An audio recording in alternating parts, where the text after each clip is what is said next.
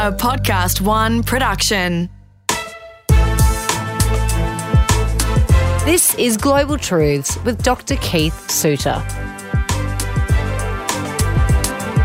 We're talking today about the very tenuous relationship between Russia and America. And we're looking to look at the history of it because it's never been so contentious since Trump took power in America, and got the Russia investigation, which is still ongoing. And now more and more these days we're seeing concessions that have been quietly made to Russia through the Trump administration, but they're kept quiet and away from public eye, but they're coming to the forefront now.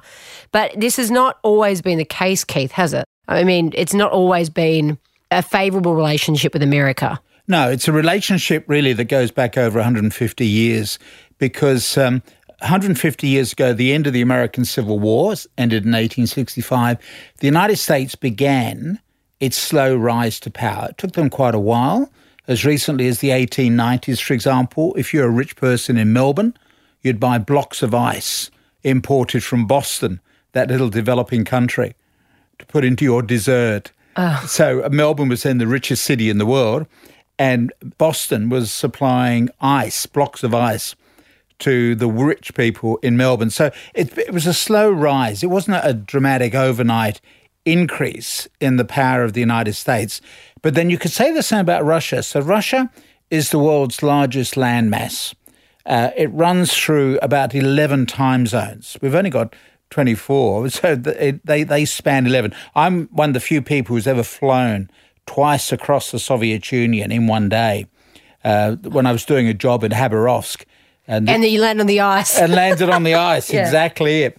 So it's a huge landmass, largely empty, with population centres, well, like Khabarovsk out in the east, and you've got Moscow, St. Petersburg, Petrograd, whatever you want to call it, in the west. So you've got a lot of empty space there. And so you had some commentators 150 years ago predicting that the two dominant powers in the 20th century would actually be the United States and Russia. Now, that was really quite a courageous prediction for people to make because at that time, 150 years ago, the major players were obviously Britain, which ran about a quarter of the world's population, and France. Germany in 1870 became united and then developed imperial ambitions. So to be able to say, look, these two other outliers were going to be the dominant players of the 20th century would have been a very brave prediction indeed. But in fact, what happened is that both countries were drawn together in World War I. Germany invaded Russia and so became part of World War I. And then, of course, the United States in 1917 also joined in with the Allies. It became the leader of what we call the Associated Powers. So it came in on the Allied side. So in 1917, these two countries are together, so to speak, actually on the same side, fighting this common enemy, Germany. And then a few years later, everything falls apart. So the Russians have their communist revolution, and the leaders, Lenin and particularly Stalin, had a very isolationist policy. Trotsky said we should go for global communist revolution. And Stalin said, no, we need to have communism in one country. Let's get our own act together first before we try to take over the rest of the world. So Russia became isolationist. And then in the United States, a similar process also took place because after the Americans did so brilliantly in helping out the Allies in World War I, the Americans then said, oh, look, we've got sick of all this foreign affairs stuff. We're going to focus on making America great. To borrow a slogan from someone. You know, Trump has recycled all these old phrases from that period of the 20s and 30s. So America then became isolationist. And then in World War II, you get the German invasion of the Soviet Union in 1941. Big mistake. Big mistake by Hitler, which then drew the Soviet Union into World War II on the Allied side. And at the end of that year, 1941, the Japanese attacked Pearl Harbor. And thankfully, Hitler declared war on the United States because there's no guarantee the Americans would have declared war on Hitler. So it's very interesting. So thankfully, Hitler solved our problems by declaring war on the United States, and that's how the United States got involved. So throughout that next 4-year period, the Soviet Union takes on the brunt of the fighting against Germany, not Japan. That Japan was treated as a neutral country by the Soviet Union. It gets a little complicated. That's a sad matter for a separate discussion, I think. But so the Soviet Union focused on fighting Germany, which was always the argument that the war was going to be a bit between Germany and the Soviet Union, and that's what we get between 41 and 45. And the United States overtakes the United Kingdom as the leader of the Western world. So in 1945, Europe is devastated.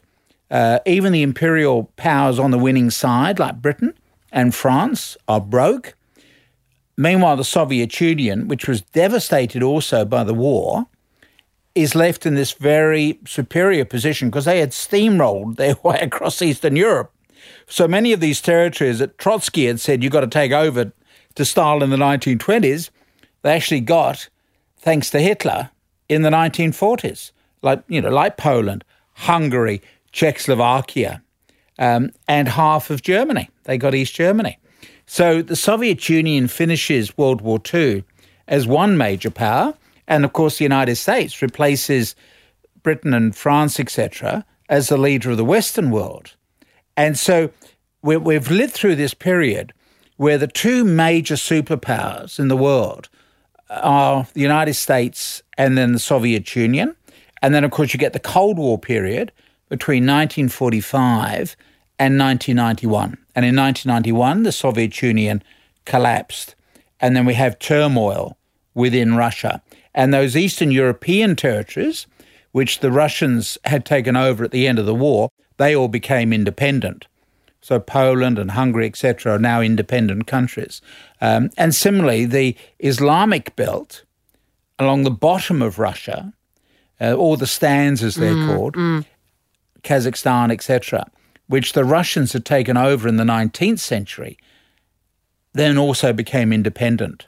But even so, even today, Russia is still the world's largest landmass. Even though they've lost so much territory, they're still number one when it comes to sheer size of population. But of course, it's a population which is somewhere of the order of about, 80, 90 million people, which is about a quarter of what the United States has got. And their economy isn't that strong either, is it? No, the economy is very weak indeed. It's basically an economy run by thugs. So if you're on the winning side, you're doing very well.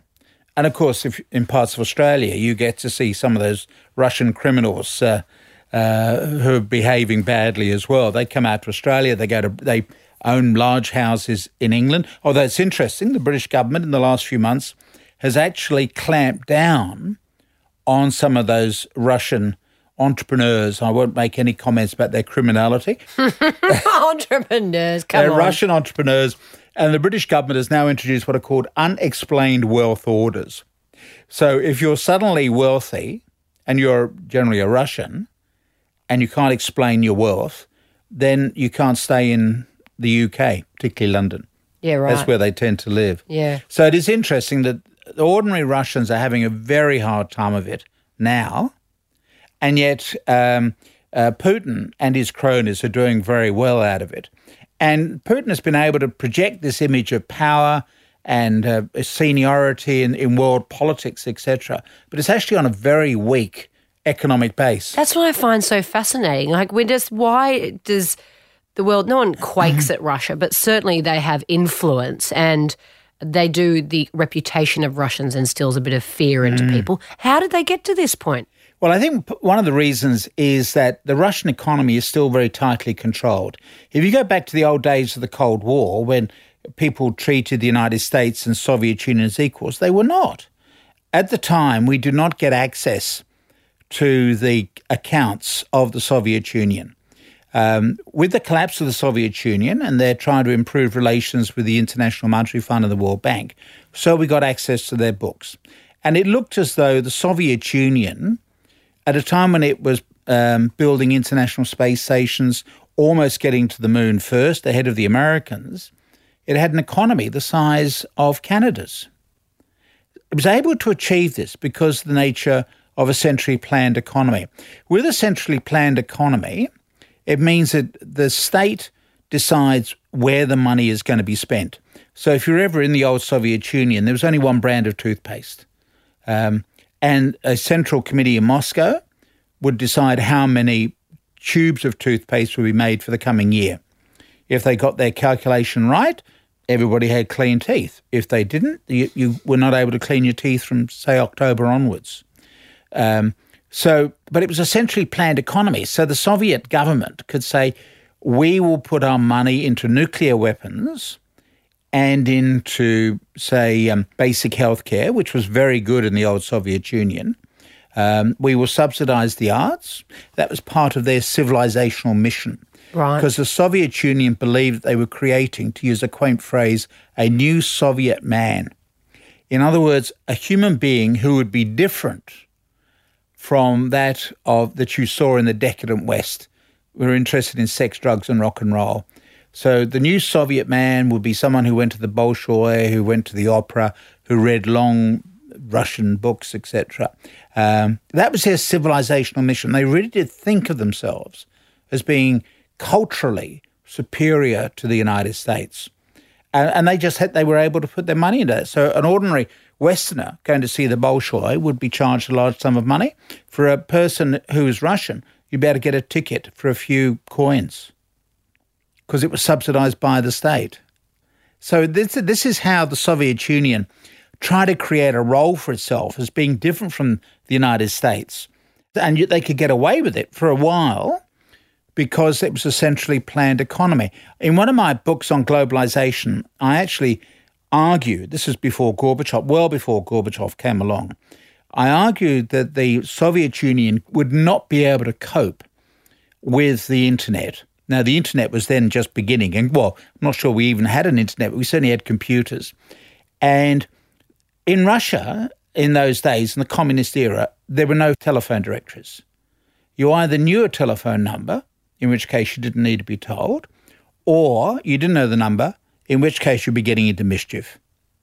So there were no telephone directories. There were no street guides in Moscow. Wow. For the same reason. You either knew where you wanted to go or you're going to get into mischief. So they lived in an information vacuum. And I argued that with the onset of the computer, then suddenly information would become more freely available. Like, for example, the extent of the Soviet harvests, which were not necessarily as great as Pravda, the national newspaper, was predicting. So at that point, the Soviets would then begin to challenge their own government because they were getting new sources of information. Obviously, that world is completely different now and people can get it. So you've got to find alternative ways of controlling people. And we do that through bread and circuses. We've gone to the Roman way.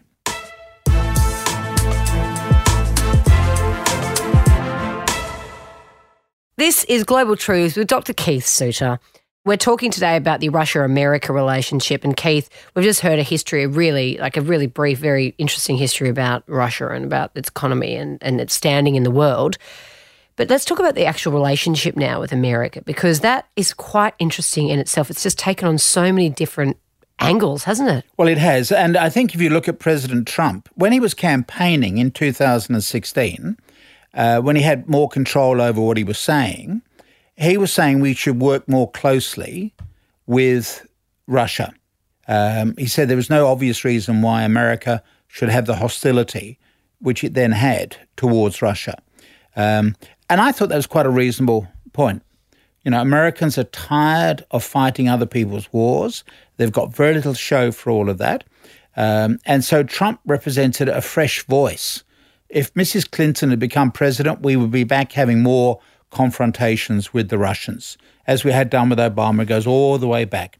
So Trump was able to speak in new terms about Russia. Now, of course, one of the arguments is that he's friendly towards Russia because he's in debt to Russia, and that's a separate story. But the argument that he was making is that why can't America improve relations with Russia? And there were a number of people who said, yeah, well, perhaps it is time for that. Now, of course, from an Australian point of view, that's not a nice thing to hear, because remember we had the Russians involved with the shooting down of a plane which killed Australians over eastern Ukraine. And the then Prime Minister, Tony Abbott, said, we will bring the people responsible to trial, which, of course, he never did. But there was a lot of hostility within Australia towards Russia. And there are others who are very worried about what is perceived to be Russian aggression. You could also argue the Russians are neurotic about being invaded. Right? If you look back at Russian history, you've had the Germans who've had 2 goes at them. My grandfather was involved in an attempt to put down the Russian Revolution at the end of World War I. At the time of the Russian Revolution, the British government interfered in Russia to try to stop the communist revolution. So if you are a Russian, you are paranoid. And sometimes paranoid people really do have enemies. And so Russia is concerned that NATO is moving further and further east. Again, the background to this is that at the end of the Cold War, Gorbachev agreed that East Germany could join up with West Germany and create today's present Germany.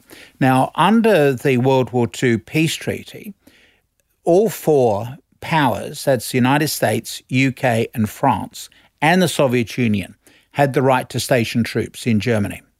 And the UK, US and France still do. Gorbachev said, well, look, we will remove our troops from East Germany, but I want a commitment from you that you will not move NATO further east if I do that. And George W. Bush, the father of George Bush Jr., agreed to that. And so he honoured that promise. Gorbachev, unfortunately, didn't get it in writing. And then Clinton comes to power, and then Clinton, in 1996, encourages NATO to move east. And that then builds the paranoia within the Russians.